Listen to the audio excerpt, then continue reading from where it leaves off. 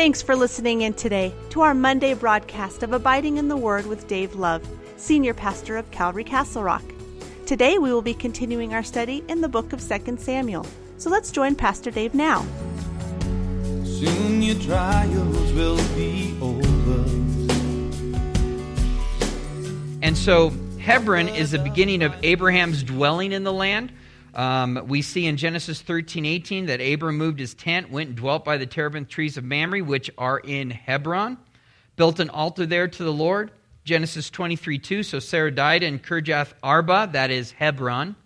In the land of Canaan, Abraham came to mourn for Sarah and to weep for her. Genesis 23:19 says, and after this, Abraham buried Sarah, his wife, in the cave of the field of Machpelah before Mamre, that is Hebron, in the land of Canaan. And so Hebron has this special attachment to the very first patriarch, and that is Abraham. He's being called to go in and out and be kind of a vagabond, a pilgrim, a sojourner throughout the land. But as he sojourns throughout the land, he always comes back to Hebron. He always comes back to Hebron. And so Hebron seems to be this launching point of what God is doing with his people, Israel, and the descendants after him. And so Hebron is also one of the cities visited by the spies of Moses sent out. And at that time, it was actually called Kirjath Arba, meaning the city of Arba. This was a city that was occupied by the Anakim, which are what? Giants. This is a place of giants. So Hebron was a city of giants. Later on became the city of giant killers, because Caleb is the one that went in there and destroyed them, and so he inherited that land. And so now David, who is also a giant killer who killed Goliath, is now going to go and live in Hebron. This is a new kingdom, a new administration of God. It speaks of new beginnings. When Abraham comes in the land, he is dwelling around Hebron and in Hebron, and has purchased land in Hebron. And then we see here that when Joshua comes into the land, that he sends out Caleb to take what? Hebron. And so it seems like this new beginning of what God is doing, and God is doing a new beginning with David, and he starts there in Hebron. So, verse 4, then the men of Judah came, and there they anointed David king over the house of Judah. And they told David, saying, the men of Jabesh Gilead were the ones who buried Saul. So David sent messengers to the men of Jabesh Gilead and said to them, you are blessed of the Lord, for you have shown the kindness to your Lord, to Saul, and have buried him. And now may the Lord show kindness and truth to you. I also repay you with this kindness, because you have done this thing. Now therefore let your hands be strengthened, be valiant, for your master Saul is dead, and also the house of Judah has anointed me king over them. So David is anointed by the men or elders of Judah. We're going to come back to this in a moment. But notice what David does first. Once he gets there, he's anointed. The first thing he wants to find out is about Saul and his sons, and particularly Jonathan. What happened? What transpired here? Well, there's these guys by the name of Jabesh Gilead. You know them, yes. They were very valiant. They risked their lives. They went to Beth-Shean, where the bodies were pinned up there on the wall, and they pulled them down, and they came back across the Jordan, and they buried them, and they gave them a proper burial and things like that. They burned their bodies and then buried their bones. And so David wants to reward them, and he wants to let them know that to the house of Saul in general, but particularly these guys, look, I know that you're very beholding to Saul, but I want you to know that I honor him as well. And I want to honor you for blessing him and his sons by grabbing his bodies and giving them a proper burial. And so he's reaching out. He's reaching out to the men there at Jabesh Gilead, and he wants to bless them. He wants to bless them. This just speaks of the heart of David. He wants unity. As we continue through this chapter, keep that in mind. He wants unity. He does not want division. And notice as he becomes king here, he doesn't start a bunch of wars with Ibosheth, that we'll find out here in a moment is Saul's other son that becomes king. He's not going after him. And we see how the kingdom is brought to David and how he has the patience to wait on the Lord. Something that we don't really see David doing in the previous years during those 10 years or so. Okay, is that he's very presumptuous, he's quick to do, and he's now learning again to inquire of the Lord, to kind of wait on the Lord, let God bring it to him, things like that. So we have here David being anointed as king here. Now, concerning David's anointing, this is not the first time that David has been anointed, okay? He was anointed by Samuel in 1 Samuel 16:13. Now he's anointed again here in this chapter, in chapter 2, by the tribe of Judah. We're going to see in 2 Samuel chapter 5 that he's going to be anointed again over all the kingdom of Israel. So we're going to see 3 anointings here with Israel. We see his career, David's career, kind of marks 3 stages. He's first being raised up to be a warrior. We see him in Saul's army and the captain of his army and being able to go and destroy the Philistines and how courageous he is in battle. And so we see this warrior David at the very beginning of his career. And then we see him become this kind of like tribal king here in Judah. And then we're eventually going to see him high king over all the land.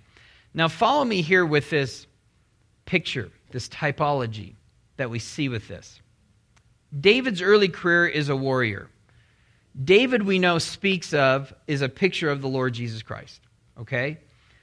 We see Jesus' life here on earth is that he won the ultimate battle against Satan to make way for us to have right relationship and eternity with God the Father. And so that victory that we see there, we also see this victory here in Hebron, this time with David as chief king. This speaks of kind of the church age. It speaks of the church age that we today are chief kings of territory that God has given us. In your family, with your loved ones, in the place that he has placed you, we have been called to victory. Just like Jesus told Peter there in Caesarea Philippi, Peter, this was given to you so you understand upon this rock, okay, he tells him, and it's the rock of his confession, that Jesus is the Christ, the Son of the living God. He says, upon this rock I will build my church, and what? The gates of hell will not prevail against it. You're going to have victory. The church is going to have victory. And we're talking victory in the lives of other people, in the way of souls, in standing up for righteousness, a light and a witness. We're not speaking of a physical kingdom here, but our victory is going to be a light and a witness in the eyes of other people. And we are being called to have victory in that. And so today we are kind of like chief kings and priests in our own households. God has called us to have victory, to be a light and a witness into other people. And then it comes down to David ruling over all of God's people, and so too will Jesus come and rule over the whole earth as King of Kings and Lord of Lords. So, after following that, see if you can follow this. I think David's progression here of the 3 anointings also speaks of the Christian life. And this, I hope, is a real eye-opener to you. How we grow as a believer in Christ. As we receive Christ, we are baptized into his service. We receive the Holy Spirit as warriors of Christ. In Ephesians 6, what are we told there? To put on the full armor of God. Why? Because we are in a battle. That's why. First anointing comes when you receive Jesus as your Lord and Savior. And the second anointing comes when the Holy Spirit comes into your life in order for you to do what? Wage war is what you've been called to do. You are to put on the full armor of God. In Ephesians 6, we're told this. Why? Because we're in a spiritual battle. Ephesians 6:12 says, "For we do not wrestle against flesh and blood, but against principalities, against powers, against the rulers of the darkness of this age, against spiritual hosts of wickedness in heavenly places." God has called us to battle. And we are to fight the good fight. We are to finish the race. We're supposed to keep the faith, as Paul says in 2 Timothy 4:7. And if we are faithful in our war, then God is going to give us small victories in a sense, in order to be able to take that land from the enemy for the kingdom of God. We are here to be in that battle. And as we're faithful in that arena, He's going to give us more responsibility. Here's the thing. However you engage in this battle and you're faithful in the battle, it depends on how faithful you are in the battle down here that is going to provide you or give you greater responsibility in the kingdom to come. You do not earn your salvation, okay? But can I tell you something? You absolutely earn your position in the kingdom to come. Do you get that? By how faithful you are today. That's God's word, all through it. If you think for a moment you believe in Jesus, and yet here's someone over here that believes in Jesus that is really doing things for the kingdom of God, and you're just sitting back, and that when both of you die and you're before the judgment seat of God, that you're both going to get the same thing, have the same glory when you're in heaven, you are so mistaken. That is not going to happen. And we're going to see spiritual giants in the kingdom to come. And when we find out their story, we're going to go, wow.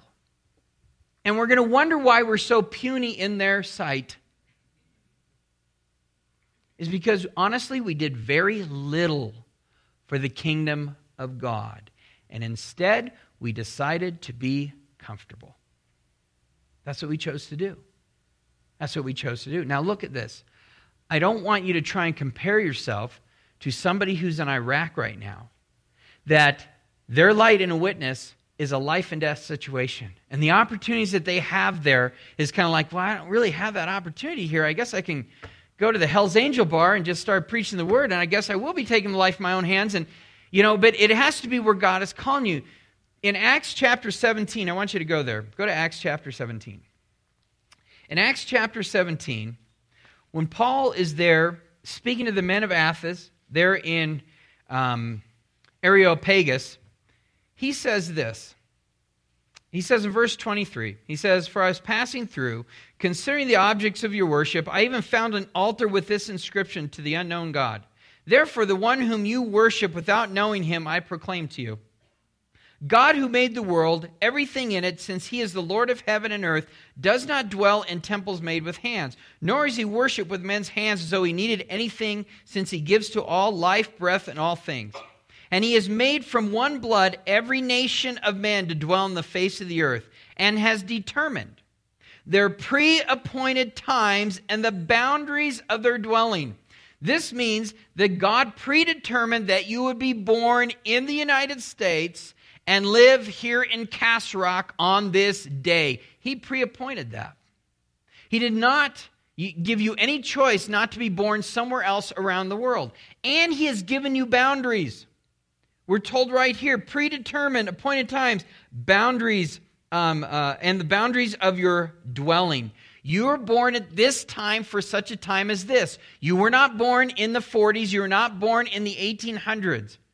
I can't tell you how many times I have said this myself. Man, I really think I should have been born in the 50s. That's just who I am. I love that kind of music, this and that. You hear people say stuff like that. No, you might wish anything you want. Oh, I think I was born in the wrong era. No, you weren't. By pre-appointed times, he has determined your boundaries. This is the exact time you were supposed to be alive. And this is the place that you're supposed to live. For what reason? He says right here, so they should seek the Lord. Everybody that was ever born was predetermined to be born in that place at that time for this reason, so they would seek the Lord. So when people say to me, and this is an old study and everything that you could look up on hard questions and solid answers, but when people say, there are people around the world that aren't going to ever hear the gospel, how do you know that? Well, 300 years ago, the gospel wasn't it. How do you know that? I look at Jonah going to Nineveh, a Gentile place. God sends an ambassador to this Gentile, God-forsaken place, and they repent. the most wicked people on the face of the earth at that time. What they did to people in battle and stuff like that is exactly what you're seeing right now with ISIS. Can you imagine? I got to tell you something. I really loathe ISIS. Loathe them. My heart rejoices when I hear of a bombing that takes place and took out 50 of their soldiers and things like that. I rejoice at that because they are so wicked to the core. Now, the way I feel about ISIS is exactly like Jonah felt towards Nineveh. And I can only imagine if God says, okay, Dave, you're going to go to ISIS. And I'm going to go, I now get it. For the first time in my life, I now get it because I'm going to go, no. I've seen what they've done to your people. Just like Jonah said, right? I now understand for the first time ever. It's the first time I've ever understood why Jonah took the position he did. Because I got to tell you something. If God sent me to ISIS right now, I'd be going, no. And honestly, I don't want to see them repent. With all the evil they've done, no. That is my attitude. I just want to let you know. And yes, I am pastoring this church, so you can pray for me. I get that. Okay? This is why I'm not perfect. Okay? Because I do. I get very angry at these things. And for the first time in my life, I understand where Jonah's coming from. And I don't think I've ever been able to say it before. I know I haven't. But I get it now. I totally get it now. But he has placed us in this place for a reason. God has not called me to the middle of Russia or the Philippines, right? He's called me here to Castle Rock. And so I'm still responsible to be a light and a witness to where he called me, to deny the things of the world, to continue to be a light and a witness for him here. And the person that is standing up for Jesus there in Iraq, the appointments that they have there, so long as they're faithful with their appointments and I'm faithful with my appointments here, then yes, great will our reward be, both of us. He's not going to get more, or she's not going to get more because she was in a place that was under turmoil and life and death situation, and she continued to be a light. So long as I continue to be a light here and faithful with God's given me, great is my reward going to be as well. And here's something that I think is when I think of this, I kind of wonder, is everybody going to be the same height? Have you ever thought of this? Is everybody going to be just as fast when they run? Is everybody going to have the same nose? I don't think so. I think that there's still going to be differences. This is the reason why I bring this up. Because I know many people who were born in this world with a lot of physical challenges. Maybe they're born without legs. Maybe they have MS. Maybe they have all these physical challenges, you know? And I'm kind of wondering, because they choose to worship God, walk with God, continue to be a voice for God, even in the midst of their physical hardship, it makes me wonder that when they get to heaven, they're just a little bit faster than everyone else and a little bit taller than everyone else and maybe a little bit more buffer than everyone else. Not everybody that has a physical calamity, but those who choose through that to continue to show the joy of the Lord and to continue to be a light and witness. You see what I'm saying? I want us to understand that you earn every bit of the responsibility that you're going to have in the kingdom to come. You earn it. And so if you have little responsibility, that is a direct reflection of what you did here on earth. And we're only here for so many years. We're only here for so many years. And it should be a motivator. But we get so distracted with the things of this world and the comfort of this life. And so I just want us to understand this. That this is what God has called us to do.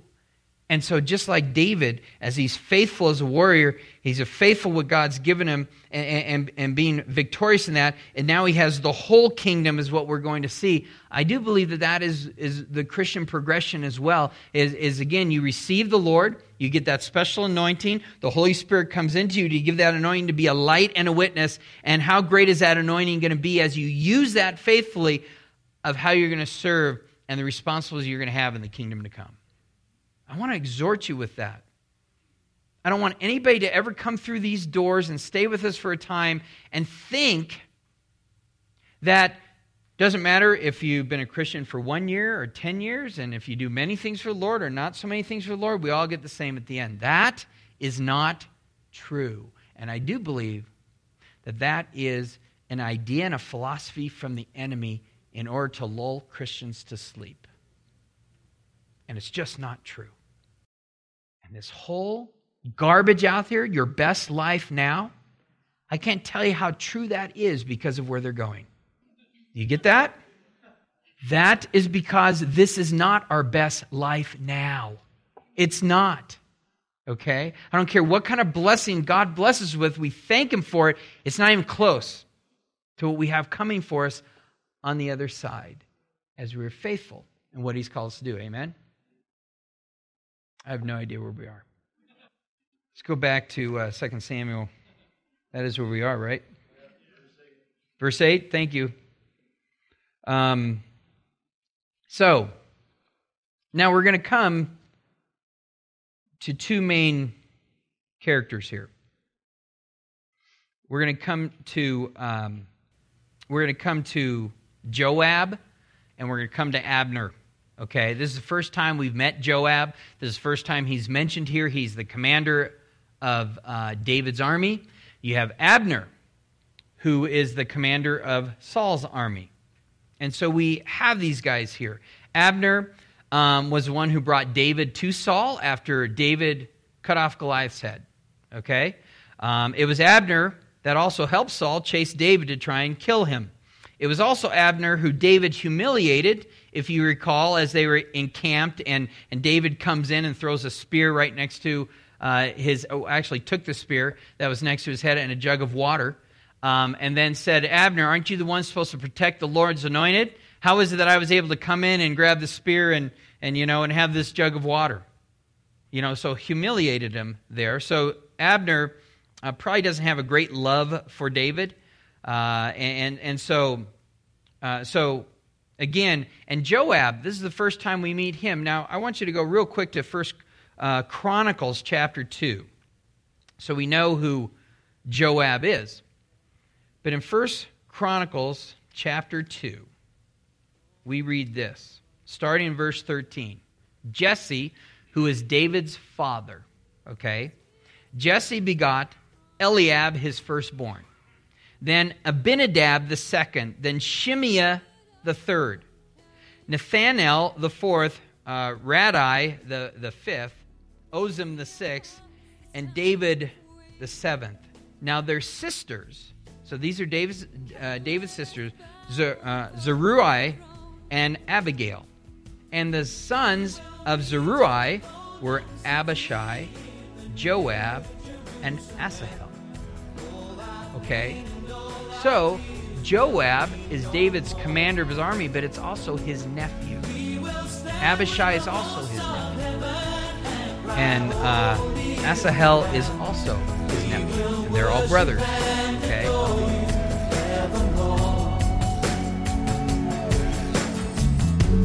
Never can the powers of darkness, neither death nor even life. That's all we have time for today on this Monday edition of Abiding in the Word with Pastor Dave Love.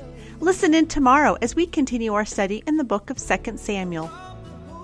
If you live in the area of Castle Rock and are looking for a church to call home, be sure to come by and visit with us. We meet Saturdays at 5 p.m. and our Sunday service times are at 9 and 11 a.m. A combined junior and senior high class meets at 5 p.m. on Saturday evenings. On Sunday mornings, high school meets during the 9 a.m. service and the junior high meets at the 11 a.m. service. Our young adults ministry, Arise, meets every Friday at 6:30 p.m. at Calvary Castle Rock.